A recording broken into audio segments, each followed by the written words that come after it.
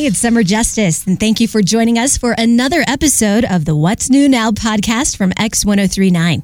I'm very excited because today I get to speak to one of the most down-to-earth, sweet artists, and she's not only that, very talented, the very talented Bishop Briggs. Oh my gosh, so good to see you. Yes. How are you? I'm doing very well, thank you. How are you?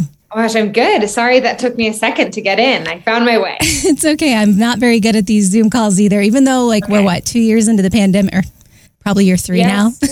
I know. Well, hi, I'm Summer, and it's so nice to meet you. I've been following your journey since the start. Oh gosh, I can't believe we haven't met before. I know. I've met Landon a couple times. They came down and they did Whirly Ball with us, and I've done a couple interviews, but never have had the pleasure. So thank you so much for taking the time. Oh, thank you. I'm so excited to be here. Yeah. So when you first started, I actually first started my journey here in radio. I was an intern at this station. And so Wild Horses, I was like, what? And then, oh my God. yeah, River. So I have literally followed your journey from the beginning. It's so great to watch. Oh, thank you. That's so amazing. That's crazy. I just feel like we've all kind of watched this journey with you and been along with you, and you've led us. It's just been this organic journey that we've been able to hang out with you, and I'm really happy to see what you've been successful in doing so far. Oh, thank you. Of course. So your follow-up album to Champion, from what I understand, you finished it last year, but you were kind of holding on to see if you wanted to maybe add some things or maybe to subtract some things. Has that been the case since then? Ooh, yeah. I mean, I definitely wrote quite a bit during the pandemic. And I feel like it's been a journey of self. I think that's the thing. It's is art imitating life? Life imitates art. And so I've just been trying to keep up with life while writing and trying to create a body of work that represents a period of time, so it has been a journey. Yeah. So has there been anything that you were like, okay, we're done, and then you're like, wait, I want to add this before it gets pressed, and now it's going to get pressed? Has that been the case? The only thing I'll say is with High Water, I added there's these little home videos. Yeah, there's this home video of my sister and I. And so that felt important to add to that one before it got sent off.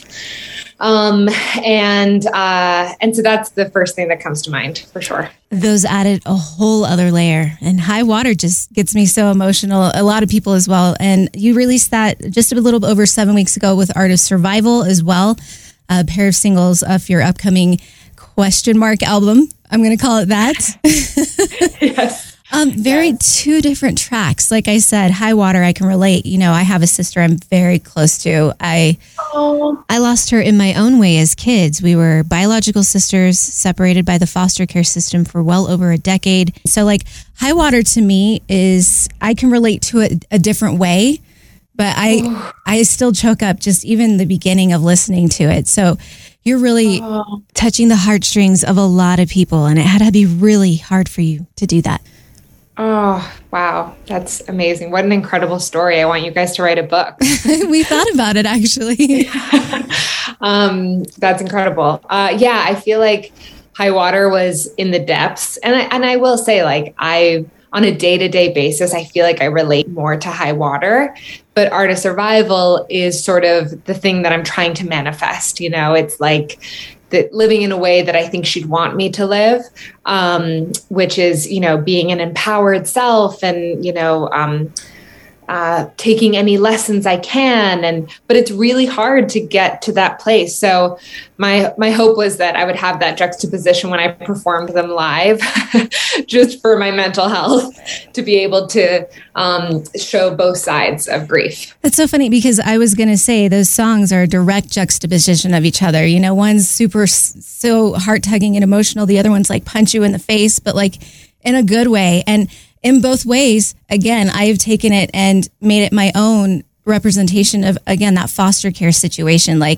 It was hard. So I fought my way through survival. And I love that line. Every time the road gets harder, the art of survival. That is some powerful stuff. So I'm excited. Your story is incredible. As is yours. You grew up around the world. I actually want to know, like, being that you grew up around the world, like, what kind of influence did you have? Were there mostly American, or did you have some from the other countries that you lived in? Ooh, I feel like I was really fortunate because with Japan, the rumors about karaoke bars are really true. And that was the thing to do. Like, it didn't come into question that it was a bar. For some reason, it could be anyone's birthday at any age, and we were there. But I think that really showed me so much about performing and just the joy of music. And then with Hong Kong, that was where because I was older, I feel like I had like my first heartbreak and, everything that you go through in high school. And, so they represent very different things. That's so cool. And speaking of your performing, I am a watcher of No Cover every week. I actually, before I got asked to do this, I have been talking it up. I'm like, you and Lzzy Hale are two of my favorite artists. And I'm just like, I love watching you guys lift everybody up. And then it's funny to see kind of like the drama they try to create with like everybody on the panel, but I love it. I love it. So I love the advice you give people, and you're just so bright and you're so positive to them. And I love that.